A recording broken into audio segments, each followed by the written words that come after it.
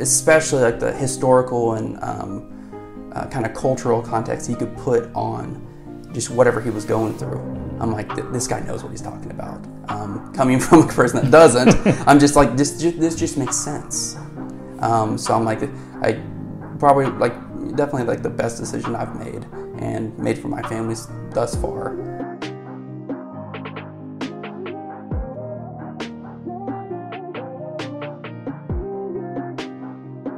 Hello and welcome to the Doulos interview. I have here today Garrett Williams.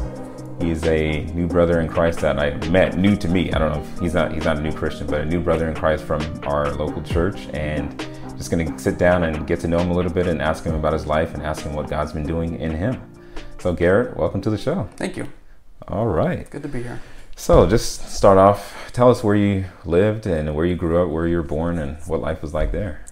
So, from a small town, southeastern Oklahoma, Quinton, Oklahoma, small town, probably don't know anyone there, but it's just super long community. I mean, like 1,500 people, graduated high school there with like 35 other kids. Like the town was 1,500? Yeah. Wow. 1,500, 2,000. Man. Yeah. So you graduated with how many? 30 kids, you said? Yeah, 30, Okay. 35. Yeah. Yeah, I mean, just small town. So I'm sure with 1,500 people, it's one of those towns where everybody knows everybody knows everybody's business, where your kid is going to school, what your dad does, all that kind of stuff. Yeah, especially a bit more backstory. My grandfather started a furniture store in Quinton, Oklahoma. So we were a little bit more, I guess you could say, financially successful people, even though I wouldn't really call us well off, any sense of the word. But as far as everyone knowing everyone, then yeah, I mean, very public storefront in the small quarter-mile town of Quinton. Okay. Wembley's Furnishing right there. Not trying to plug that. So did you see that as a good thing that everybody knew everybody, or are there some downsides to everybody knowing everybody in that small town?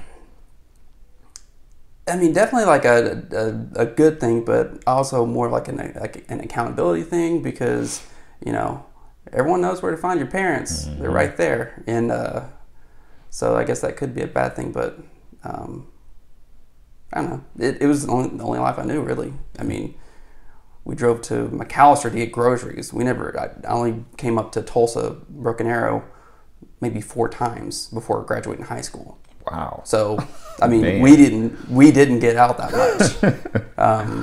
So yeah, I mean, definitely a small town person for half my life so far. Okay. Yeah. So did you grow up in a Christian home, or did your parents tell you about Christ, or did somebody else come in and share the gospel with you? Yeah. So, same grandfather that started the furniture business. He taught Bible study at a small church right outside of Quinton on Wednesday nights, and grew up in church, small town church, only had like 20 people in it. Most of them were, close to retiring. So, I mean, an old church still is an old church. Mm-hmm. But yeah, grew up in church, being drugged to it every Sunday. I mean, Sunday morning and Wednesday night. It was just like going to school or going to bed, and that's what you did. Mm-hmm. Yeah. So did he share the gospel with you growing up, or did you? It was just something that you heard in church. Mm-hmm. And I wouldn't say that I really fully grasped the gospel, even all through high school, with it being just, you go there, you put your hour in at church. I mean, most of it, I personally, and I kick myself for this, I'd go there and daydream, or, sing the songs and get out and go about my day. Mm-hmm. I mean, that was just kind of the reality for me. And that's not a knock to the doctrine of the church. It was just, my eyes weren't open then. You hadn't really imbibed what you were doing at the church, and as far as worshiping God and gathering. Right. With the saints. It was more of a place to I guess get good morals. Mm-hmm. I mean, where our morals or my morals, Mm-hmm. kind of began from. Okay. So you told me before that you and your wife, you've been married for 10 years already. And when I first heard that, I'm like, I know he's not that old. But so you're 29, right? 29. And so that means you were married at 18, 19 years old. Mm-hmm. So tell us about what all went into that. Because a lot of people would hear that and say, Yeah. 18, 19, that's way too young. Yeah, and for us it was. So Taylor, she grew up in Porham, Oklahoma, just 20 miles north of Quinton. I knew about Taylor just because small towns, everyone kind of knows of a lot of people, especially in your age group. Mm-hmm. But her dad came over and was superintendent at Quinton her junior year. And her senior year, she came over with him. So she transferred and came over, and we met then, became friends. Kind of towards the end of our senior year in high school, began dating, and we went to college together, Northeastern State University, and we were more or less living with each other. And then a couple months in to college, so we'd been together for about a year. It's like, well, I mean, we're already doing everything else together. Might as well just get married. So definitely not the approach that biblically you want to take to courting someone, but that's how we came about it. And definitely a struggle for sure, getting married so young,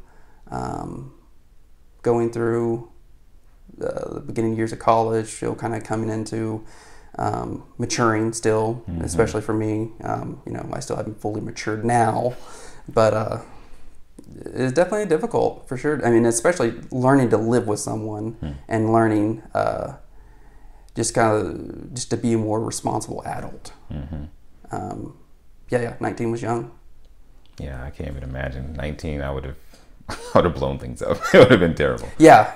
I mean, like you said, I did not have the maturity level at all at that point in time. Neither was I saved, so I didn't even have any kind of understanding of what marriage really was. That definitely added to the difficulties of it.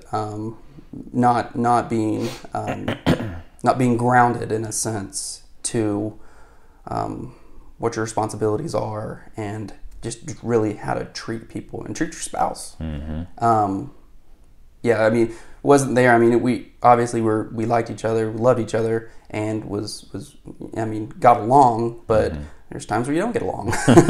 And there's nothing to really center you whenever those rough times hit. And then you have college, working full time to afford to eat, do things, and then getting frustrated because I've never, you never really learned to live with each other, live by yourself, take care of yourself. I mean, yeah. So what would you say what role did the Bible play during that time of your life as far as your first few years of marriage and then getting to understand? Did you go to the Word of God to read a lot, to study about what marriage was like? Did you listen to good sermons, or did you, what role did God's Word play in growing you and grounding you? Because now you guys are still here 10 years later, and you got two young boys. And so really I've grown so much the last 2 years. Really clinging to Scripture, learning from it, gleaning from it. So really early on, not much, because I rarely cracked the Bible then. We would still go to church probably once or twice a month, but we didn't have a church in Tahlequah. It would be more of a back in that rotation when we went home. So and that just really added to the difficulties of all the other stressors in life. And you got school, work, your hobbies and desires, and plus your spouses, everything pulling at your time. So really didn't really draw anything from there then. So 2 years ago, that's when you really started reading the Word and growing and starting to gain knowledge and wisdom from the Word of God, and not just gaining it, but applying it. Yeah. And so what's been the difference between those first 8 years or so and then the last 2 years? Just really seeing our relationship differently. The responsibility of the head of the household on lowering or raising my threshold of just handling situations. Mm-hmm. You know, I'm very prideful and still am in some ways of wanting to be right in situations and, you know, arguing until we're just exhausted and forget what we're even arguing about, because, you know, I want to win. So like that's really helped, just really seeing the grand scheme of things, that, you know, these squabbles, they don't really matter. And, you know, you just go to the Word and just humble yourself, really. Mm-hmm. And that's helped so much. And I'm sure before we get to your boys, you guys traveled a lot. So I'm sure along the way you grew and got to know one another more and more. Mm-hmm. But I want to talk about your travels, because you guys have been apparently a lot of places outside of the country and traveling to different locations. So could you tell us about your travels and what you liked about traveling, what you didn't like, or what was your favorite place when you and your wife traveled? Yeah. So primarily our mode of transportation and traveling has been like cruises, Carnival. So that's really like a cheaper way, because we traveled a lot in college. I say a lot. We'd go on a cruise once a year in college, and going on a cruise is very affordable for college students. But, you know, we hit a lot of the islands in the Caribbean. You know, after that we went to Hawaii. Then we went to Iceland. That wasn't in college, or Hawaii. But it really gives you perspective, especially like economically, because things are not the same around the world, and that's not news to anyone. But it's just crazy seeing some of that stuff, seeing just how different things are in other places.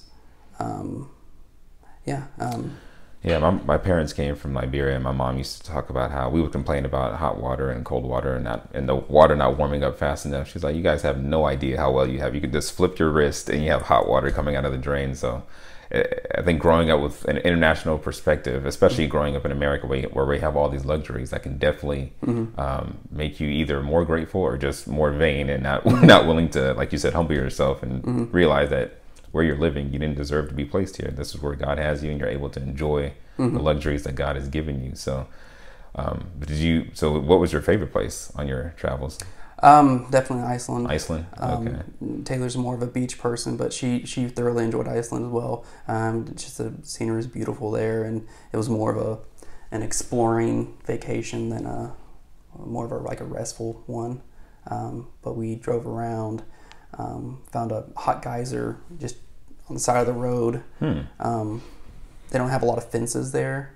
How they separate their land and certainly like livestock. They would dig ditches. So, interesting. I didn't know that.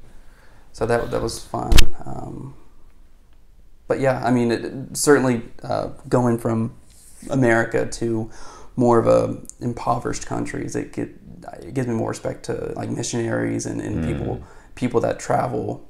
Yeah. For those reasons, coming from hot water and fast food and just cheaper everything, more accessible everything, to not having that. Really gives you a sense of gratitude for what God has blessed you with.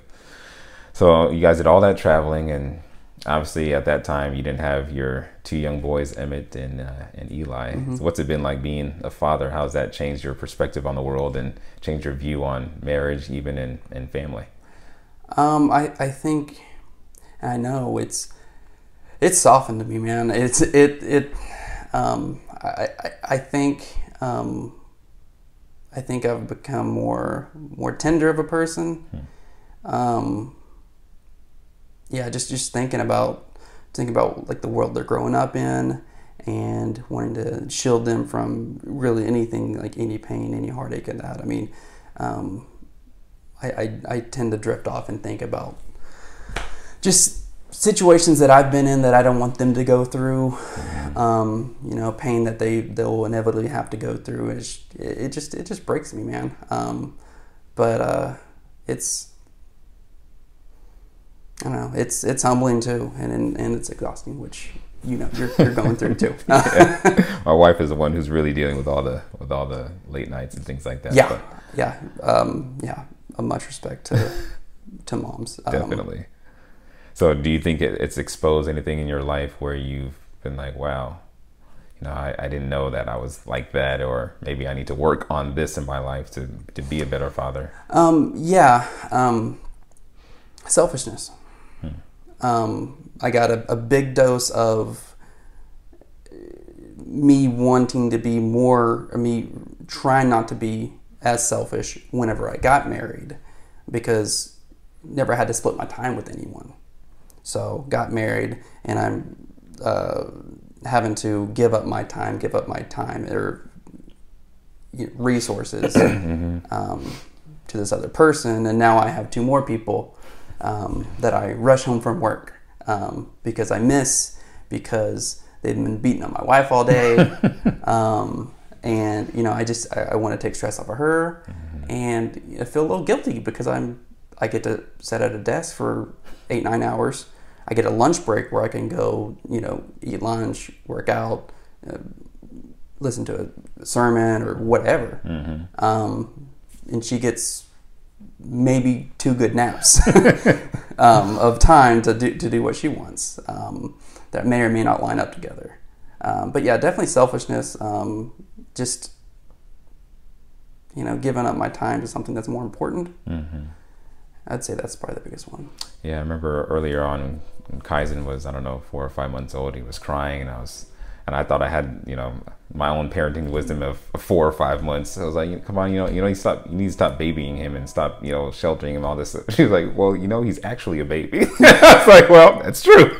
So it's just when you think you have it all together, then you hear some wisdom from your wife. You're like, wow, you know what? I think I need to dial it back and learn. Especially when she's coming from a family of multiple children. She's taking care of children all her life. So definitely, I'm with you there. Pride and selfishness of thinking your view is correct, and it's not good. But it's good that God exposes those things in our hearts so that we can learn to grow and change. So for sure. So you are an accountant, and you are dealing with numbers and figures and meticulous detail and things like that. Tell us about that. Do you enjoy it? Is it one of those fields where you just are always thinking, I got to glorify God, or is it something like, I enjoy dealing with these things and I like working where I'm working and things like that? It's difficult to really draw anything out of like an accounting job, because you're typing on a computer all day, but more of just like the relationships that I have at my work. My work has pretty good values. There's a lot of Christ followers there. That's always a plus. Yeah, but then again, you have most of the people that aren't. So at first, when I started there, there was a lot of some party-ish type people there.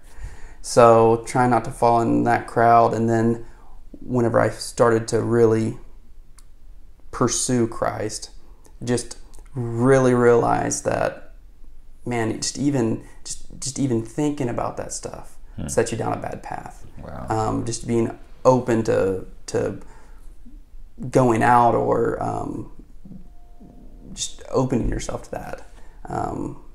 Just not the right way to go about it.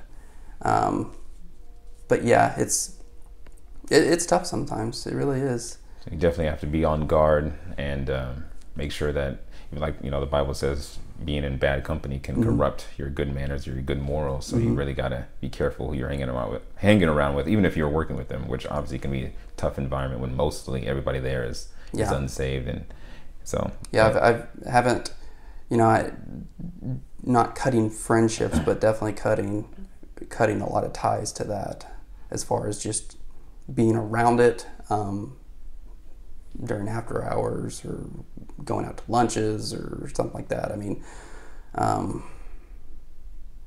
Some of that stuff is just not the place to be. Yeah, and that brings me to another question I wanted to ask you was when it came to finding a church where you could plug in and get involved and be taught the Word of God. You guys were, at least from what I remember, you guys were searching and looking for a different place because you needed somewhere where there was more Bible being taught. There was more of an emphasis on preaching the Word of God and living it and submitting to it. So can you tell us about that experience? That is a great testament to God's providence, because we started Taylor and I were like, we need to get back in church. We'd been up in Broken Arrow for a couple months, and it's like, okay, we're here. We need to start going to church again. Find a church up here rather, instead of just relying on when we went home. Went to Quentin and Forum. So we was like, okay, we had some friends who went to Life Church. That's all nice, good, awesome, make you feel good, stuff like that. It's like, okay, yay, we're in church now. Still more of a social thing than anything else. Did that for a little bit, and I was like, yeah, this is really not the place that we need to be. So we went to First Baptist Church in Broken Arrow. Still a larger church, but it just seemed a little more like home, like our home churches, but still being hundreds and hundreds of people. And still at that time, I'm not really, God hadn't really opened my eyes to really anything. I still didn't do a whole lot of reading, paid attention in the services, but really one ear out the other type of things. And then once they had a pastor change, the head guy retired, new guy came in. I started to pay more attention, reading on my own. We joined we had some close friends that they were starting like a not really like a home church, just kind of a few different couples. We were going through a few books. One was like how to read your Bible, which it just went through the whole entire book, just kind of highlighted main points throughout each different book of the Bible. And that really exposed how little I knew, because I'd been in church all my life. I knew all the main stories, but just all the concepts and doctrines behind in the Bible, I'm like, man, also going over my head. Never heard of John Calvin. Didn't know what a Calvinist or Arminian was. Didn't know there were different like end time views. I mean, never read the book of Revelation. I mean, wow. Yeah, I mean, there's a lot to learn. So like that opened my eyes. Like, yeah, I need to start digging into this stuff. Like, this is not a spot that I need to be in. So we'd listen to a lot of John MacArthur sermons, and we were looking for a new church. We'd just started looking for a new church because the new guy that took over the church we were at, he was super topical, super feel good. Like he could have went. It seems like, not to bash Life Church, but I don't think Life Church is great. But he could have went and preached there, and it wouldn't. No difference. Yeah, no difference. So Taylor found this church in Broken Arrow, and I was like, let's go check it out. And it just happened to be our spot. So we went there. And she just Googled this online? Yeah, okay. Just brought it up. So we came to our church a couple times. Loved it. I loved it. She loved it. But we had some friends that left our old church and was going to Jinx Bible Church in Jinx. And so we went there a few times.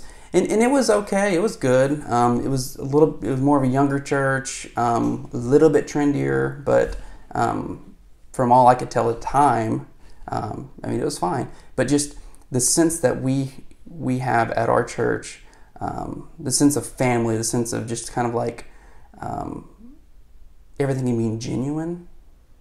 And then, of course, Pastor Doug, how he seemed like he had it. He knew it. And especially like the historical and kind of cultural context he could put on just whatever he was going through. I'm like, this guy knows what he's talking about. Coming from a person that doesn't, I'm just like, this just makes sense. So I'm like, I probably definitely like the best decision I've made and made for my family thus far.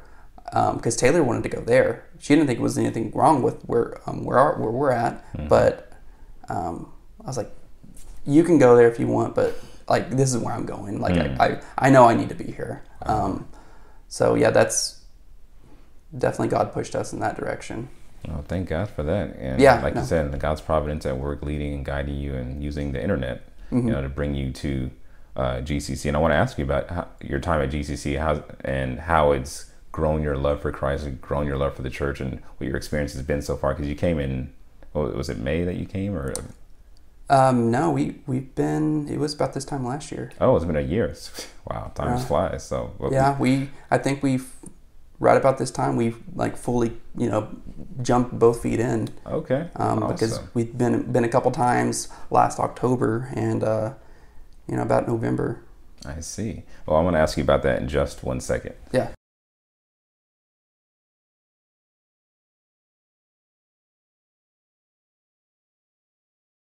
So, Garrett, since joining GCC, Grace Community Church, how has your love for the church grown, and how's that impacted you and your wife's lives? It's grown a lot, mainly from the point of seeing kind of how a church should operate, the love for one another, what Doug preached on a lot, the agape love for one another, us having the Giddy text strand of just prayer requests, needs, praises, and really, I mean, what's really beneficial to me and probably anyone really is how many nights we meet. Like, so I come to, Sunday morning, Sunday night, Tuesday night men's study, and Wednesday night prayer. So that really helps me keep centered, keeps Christ fresh on my mind, renewing. So like that aspect really helps. Definitely. Yeah. And I love the fact, like, even like you said, Sundays we come Sunday morning, Sunday night, but even Sunday morning we have a Sunday school hour where it's just a sermon from Pastor Chris or another one of the elders. Then we have our main service where we get another sermon, and then Sunday night we get another sermon, because it's just Bible, word, because that was the legacy of Pastor Doug. He wanted us to read the Bible, know the Bible. He used to say, a chapter a day that won't keep the devil away. So he said, you need to read the Bible, know the Bible, study the Word of God. That's how you're going to grow. That's how you're going to learn. That's how you're going to be able to deal with the issues of life from a biblical standpoint and honor God through that. So he was one of the most probably unflappable men, because he was so saturated with the Word of God, and he's definitely passed that on to his wife Susan, who's memorized the whole New Testament, which is stunning to think that somebody is taking the time to do that. But her mind and her spiritual life has been enriched by that, and it's because of the legacy of her husband, and he's passed that down to the rest of us. So it's always been a blessing to be a part of that church from the moment that we were there, and I'm glad that you were there as well, and I love having you guys there, and I love being there. It's a great body to be a part of. So obviously we live in a world, though, of unbelievers. You work with a lot of people that are unbelievers, so I'm assuming at some point, or maybe there's been a passing comment about Christianity, or you just growing up and being in a world full of unbelievers, you've heard people say things that you're like, that's not what Christians believe. And so what do you think the world, or what have you come across personally that people most misunderstand about our Christian faith? Probably the most prevalent thing that I've seen is the judgmental part, and how kind of misguided that is to say when you're not really in the Word. I don't judge anyone for whatever they do. Only one can judge. Only God can judge. And the holier than thou mentality that they perceive, because we're all sinful beings. We're all wicked. I strive to be more Christ-like and fail in many ways, but it's not from me trying to be better than anyone else, because that's not going to merit me anything. It's the pursuit of holiness, the book we're going through. That's probably the biggest thing. Now, I've never been called holier than thou, but I hear it all the time. people gossiping or talking about someone, and I could see them maybe trying to place that on me or something, but that's probably the biggest thing. Yeah, and I think that's a good point, because I think because of the lives that we are called to live, like you said, we're called to be holy. That when we live a holy life, or when we don't gossip with everybody else at work, we're seen as, this aloof person who just thinks he's better than everybody else, or judgmental even if you don't say anything. Garrett's judgmental because he's not gossiping with us. And I think that's a good testimony actually to have, because it shows that, because they know they're doing something wrong. They have the conscience of God, or the conscience of the law within them, the law of God in them, and so they know that they are doing something they ought not do. And so when we are living as Christians in the world, we have to, remind ourselves that the world's going to hate us because we're trying to do what's right. It's not because we're good. Like you said, we're sinful. We fail all the time. And I'm sure people that have worked with you have seen your failures and your sins as well. But they realize that you are also a sinner. You're just trying to honor God with your life. And that's a testimony that we all should have on the workforce or wherever we go. Yeah. So what would you say to somebody who would come up to you at work or on the street or wherever you are, that if somebody says, "Hey, Garrett, I deserve to go to heaven. I deserve, I'm a good person. I do good things. I love my wife. I love my children. I don't beat anybody up. I even go to church sometimes, and I'm familiar with the Word of God. But so I think I'm a pretty good guy, and I deserve to be accepted by God." What would you say to them?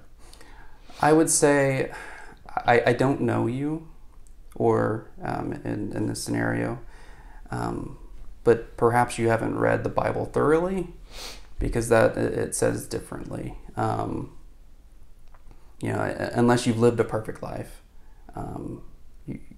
you're going to stand before God, and God's going to judge you for everything that you've done wrong, whether you see it in your eyes as wrong or not. And unless you humble yourself and follow Christ and have him have him cover you before God, then you will go to hell, just like anyone else does that doesn't do that. That sounds very judgmental of you. It might, yeah. I can see that. No, but that's God's judgment. Like you said, this is not Garrett's religion. I'm not judging anyone. I'm not the one person that's going to allow you into heaven or send you to hell. Only one does that. Exactly.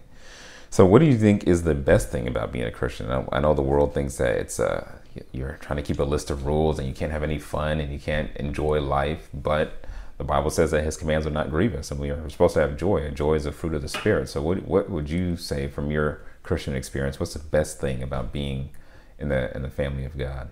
In a weird sense, I would say freedom.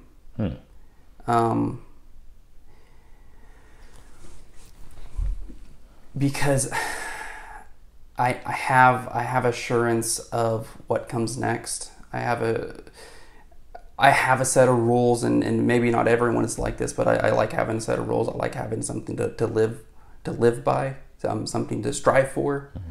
Mm-hmm. That's probably the main thing. And just, I don't know. I like it being laid out for me, mm-hmm. And having the Word of God. I mean, someone that doesn't read their Bible and claims to be a Christian, I just ask them. I mean, if you truly believe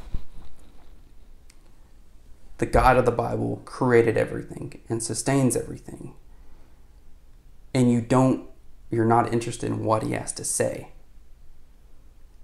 those two things just don't make sense to me.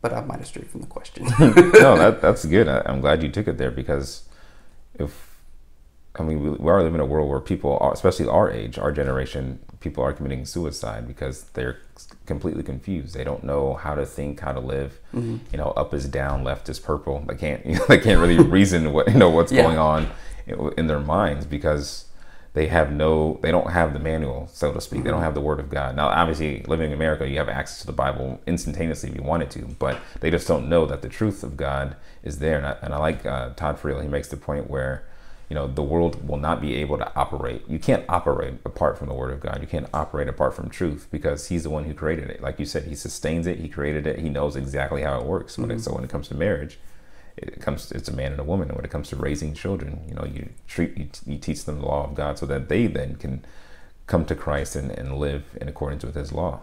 Another thing, I think, and I still have a long ways to go, as most people, everyone does. How humbled I've been, and how I'm satisfied with less. I think that's another thing that's really that I take a lot of joy in. Just less satisfies me. I look forward to simpler things now, like church. I don't need to go to a concert. I don't need to go to a football game. I don't need to go out and party or whatever it is, whatever your vice is. I truly look forward to going to church, fellowshipping with the fellow saints, hearing godly preaching, and just being a part of the body, like you said. It's its own simplistic, joyful thing to me now. And that wasn't before. I mean, growing up, going to church was the thing you did. I didn't enjoy going to church. It was just, if I didn't go, or if I made a fuss about not going, my parents would have drugged me anyways, but it would have tarnished the way they looked at me, or thought about me, I guess. So, I mean, kind of go off on a rabbit trail, but no, yeah. I think that joy, and I think that's the marks of a true believer, somebody who looks forward to going to church, because I find it exciting, being able to get up on Sunday, get dressed, go and be with the people, go be with brothers and sisters, learn about what's been going on in the week. And that's something that Pastor Doug, before he passed away and went to glory, he was trying to get us to do, get involved in your brothers and sisters' lives, find out how their week is going. Don't just say, hi, how are you? Good, good, and then move on. Get involved, find out what struggles they're having, because we're all sinners. Like you said, we're still struggling. We still need one another. And I think the Bible makes that clear, how we need one another, to love one another, forgive one another, care for one another, all those things.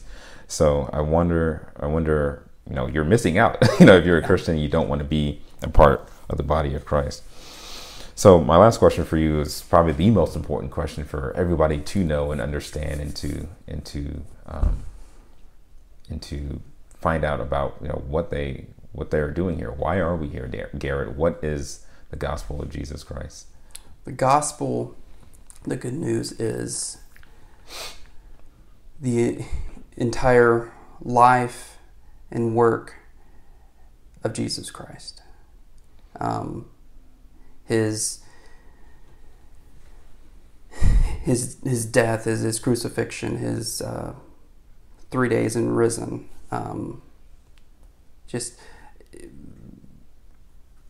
That's what the gospel is. Why is the gospel good news? Why does the Bible call it good news for us as human beings?